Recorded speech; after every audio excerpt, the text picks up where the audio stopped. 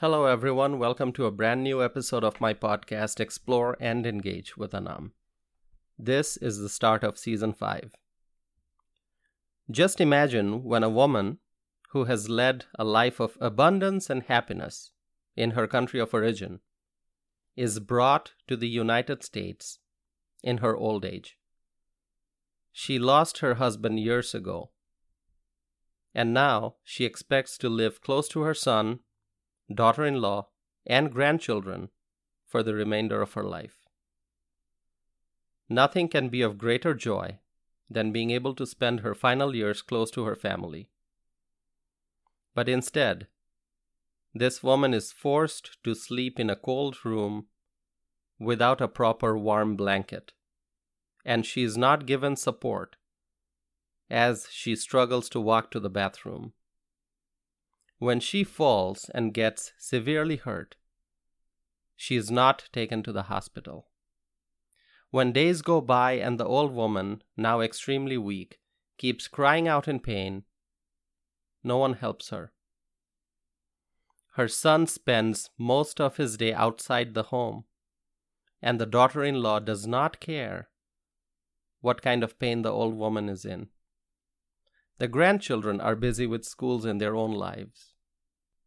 This elderly individual does not know that she can dial 911 and ask for help. Even if she can somehow reach for the phone, she does not have the sufficient English language skills to ask for help. Even if her cries and screams on the phone can alert the 911 dispatcher that there's an emergency, and even if they can track the phone call and show up at the house where the old woman is suffering, would she be able to explain to the emergency medical professionals how she got hurt and what kind of abuse she has been subject to?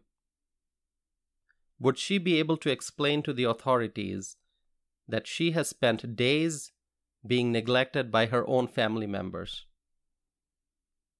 What I have just told you is an example of elder abuse.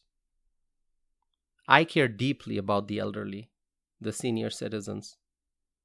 Senior citizens are some of the most vulnerable people in our society.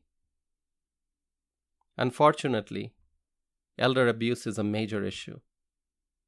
Abuse can be of many types: physical abuse, financial abuse, and also emotional or psychological abuse. Hitting, kicking, pushing, or slapping a senior citizen, it's abuse. Humiliating a senior citizen is abuse. Name-calling is abuse. Any behavior that causes an elderly individual to experience mental suffering or anguish, that's also abuse. Illegally taking away an elderly person's property or money through threats and coercion is abuse. Neglecting a senior citizen's basic needs involving food, water, clothing, and medical care is abuse. There are many forms of elder abuse.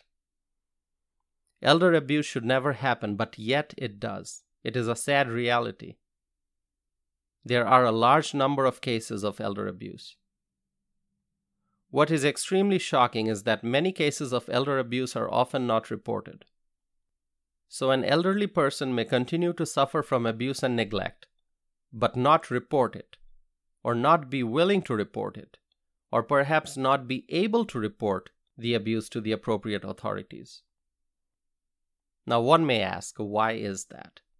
What is the reason behind not reporting abuse or neglect? What is the reason behind senior citizens not seeking help if they are suffering? One of the reasons is that the abusers are often their own family members. When the abuser is a son or a daughter or perhaps a daughter-in-law, a person may continue to suffer and still not be willing to report that. An elderly man or a woman may not wish to get their family members into legal trouble. Or perhaps they are not even able to report abuse because of captivity. I have written about elder abuse and neglect before. The reason I am bringing this topic up again is because in this episode I wish to focus on a specific group of senior citizens, those who are immigrants. And that's what I want to discuss. The United States of America is a country of immigrants. And among those immigrants, many are elderly people in their mid-50s, 60s, 70s, and beyond. Many come to America later in their life, when they are no longer teenagers, and when they have left their 20s and 30s and 40s behind. There are immigrants who have spent a significant part of their life in their country of origin, and they finally get an opportunity to move to the United States, and often with family. They are first-generation immigrants who are seniors. And when they finally arrive in the United States, they face certain challenges. For example, establishing a new career becomes difficult in the senior years.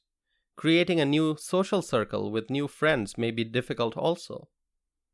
Blending with the American way of life may not be very easy, but that would also depend on many other factors, such as one's English language skills. Therefore, many immigrant seniors look inward rather than outward. While the younger folks can branch out in society through their academic and professional endeavors and grow a network of friends and colleagues, the seniors may find that hard to accomplish. Meaning, as these senior citizens from other countries settle down in America, they look towards their families more. They look at their kids and grandkids rather than looking to grow a new social network. Many even find it difficult to learn to drive and operate a vehicle in America. And it may not even be about driving in general.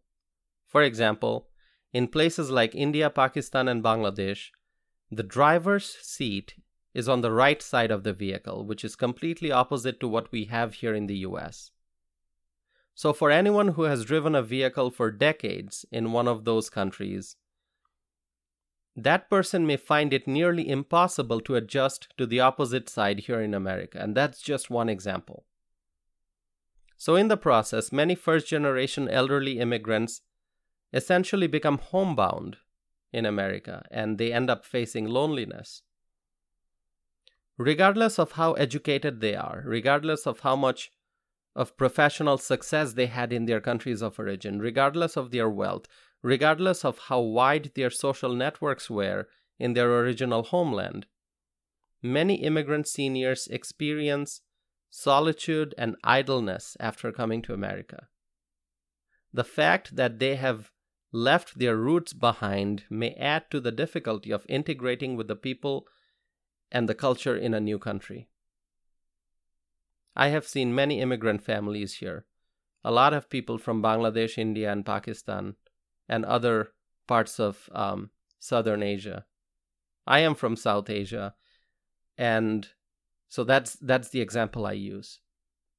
I have seen people in immigrant-heavy states like New York and Illinois, as well as in Wisconsin, and I can speak from my own observation and knowledge. Now, going back to the issue of elder abuse and neglect, let me say this very clearly. Family is the most important factor for elderly first-generation immigrants here in America.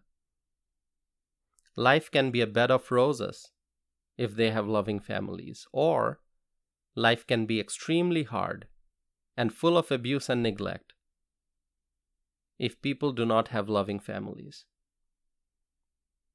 Think about an elderly man and woman, a husband and wife, walking in a city park until late in the evening in the summer. Sounds pleasant, right? What could be more relaxing than spending time with your spouse, talking about life, remembering the old days, while strolling in a beautiful green park during the warm summer evenings? As you wait and summer turns to fall, and the elderly couple is still seen walking in the park every day until it gets dark, you think, what's really going on here?